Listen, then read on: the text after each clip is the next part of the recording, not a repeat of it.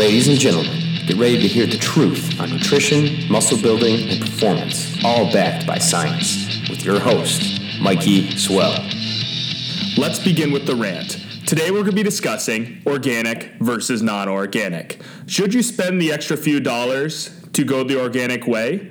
Well, typically people have this debate looking at one or two different angles: the environment and your health. So first, analyzing the environment, it's important to note that on average, if you go the organic route, it's going to require 20 to 40% more land to get the same crop output. Now, with saying this, when you go the non-organic route, per unit of land, you're going to have more nitrous oxide emissions, you're going to have more ammonious gas emissions. But then when you compare the crop yield to the land used, it's not even close. Organic is much worse for the environment. Another way to look at this as well is the revised universal soil loss equation. So the revised universal soil loss equation analyzes the healthiest way to create the best soil possible. And what they have found that has nothing to do with pesticides when analyzing the environment. What they found was that what really has to do with soil health is A, erosion, and B, crop turnover. How do you combat this? Using less land. How do you do this? By going non-organic. There was a large-scale study that was just done, and we'll put all the citations at the bottom of the video, that looked at every farming practice for pretty much every type of agriculture. So we're talking wheat, we're talking the meat industry, essentially everything. And what was found was when it comes to the environment, the best route is to go non-organic. So again, per unit, you're going to have less nitrous oxide emissions with the organic. But when we look at crops yielded, it's just so inefficient that the overall carbon footprint is going to be much greater. All right. So now let's look at number two, and I think this probably matters to more people. Is organic better for my health? Well, I think first we have to look, and this is something that I know a lot of great toxicologists will discuss, is that the dose of something determines the poison. The dose determines whether something is toxic or not, okay? So there was a study that was published in the 90s out in California where they looked at synthetic pesticides and whether pesticides produced by the plant and whether pesticides produced by the plant were carcinogenic or not. So they analyzed 55 natural pesticides, and what they found was about half of them were carcinogenic in certain dosages. Now, here's another interesting fact. The average American consumes, according to the study, about 2 grams of natural pesticides per day. All right? 99.99% of the pesticides that the average human consumes are made by the plant itself.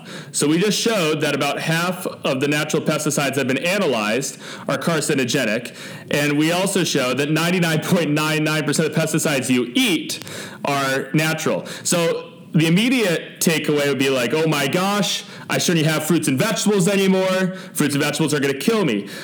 No. That's not the takeaway. Actually, the takeaway from today's podcast video is that we should eat more fruits and vegetables. It probably just doesn't matter the source of where they come from. All right. So I know a lot of people, they may be really, really afraid of a synthetic pesticide, but if you ask them, do you drink coffee in the morning? Well, guess what? Caffeine, caffeic acid, it's a powerful insecticide that paralyzes and kills insects that's naturally produced by the plant itself. And when we look, another important thing, going back to how the dose makes the poison, you're going to get much closer to your acceptable daily intake via caffeine than you probably will through any synthetic pesticide. Okay? So that is actually very important to note. Now let's look at some basic biochemistry. So a lot of times when people think they're eating organic, they're not eating pesticides. Again, we just destroyed that myth by showing that 99.99% of pesticides you consume are made by the plant itself. But B, organic farmers are actually allowed to use some oddly approved pesticides that really aren't as well tested. So I'm going to give a shout out here to Instagram Discount John Snow, aka Taylor Spivey. So he says, what is harder to digest? Metal ligand bonds, common in chemicals like copper sulfate, the organic industry uses frequently, or oxidized carbon-oxygen, carbon-carbon bond, and synthetic pesticides. All right, he says there's a reason metal centers are used as enzymes in the human body. We can't break them down, and that makes them ideal active sites for turnover frequency enhancement. Okay? Just based on this, I'd rather consume synthetic pesticides. So again, we have really, really strict laws in this country regarding the dose of pesticides that are synthetic that we're able to add to the plants for both organic and non-organic. It's very important to note that every pesticide that is used, whether organic or non-organic, is hundreds to even sometimes thousands of times lower than the acceptable daily intake. Okay? And the acceptable daily intake doesn't mean, okay, at that dose, it's going to be toxic, you're going to die. No. In fact, the acceptable daily intake is set hundreds to thousands of times below the no observed adverse effect level. Okay? Now, the reason they set it well below the no observed adverse effect level, we'll link this study in the video as well. So the no observed adverse effect level, for those that don't know, according to this study, it's an important part of the non-clinical risk assessment. It is a professional opinion based on the design of the study, indication of the drug, expected pharmacology, spectrum of off-target effects. Okay, so you heard opinion. You're probably thinking, all right, well, everyone has an opinion. What does that mean? Well, I just want to note that this isn't the opinion of, like, Karen writing her blog on why you need to go organic because you're going to die. This is the opinion based on actual toxicologists that have PhDs that are either investigating or reviewing what may be adverse or acceptable. Now, the issue with the no observed adverse effect level is that it doesn't always fully consider the progression effect. So, for example, you take something for a long time, things could get progressively worse. It also doesn't always take into account the duration. So that's why our country is very conservative in setting the acceptable daily intake hundreds of thousands of times below that, and then having the acceptable daily intake being at a dose that no one's ever going to consume. So oftentimes you'll be online and you'll read blogs, and these blogs are going to say, well, this is poisonous, and they're going to link some animal study. Going back again, essentially everything is poisonous once you get to a certain dose. You consume enough water, it's going to be poisonous. You consume enough seeds in the apples, you're going to get enough arsenic, that's poisonous. Now, the dose to get to that level, you're never going to get there. Another thing that people like to point towards is the natural fallacy, thinking, well, if something is natural, it's better. If that were the case, then nowadays we wouldn't be living longer than ever because we utilize so much modern Western medicine that that's not natural. But again, we're living longer because we figured out ways to utilize nature and turn it into drugs and turn it into medicines that allow us to stay healthy for a longer time. And then again, kind of combating that natural fallacy, going back to that study that was published in California, which will be linked, synthetic pesticides are no worse or better than the natural ones. We even show, that study shows that about half of the natural pesticides that have been clinically observed are carcinogenic in certain dosages.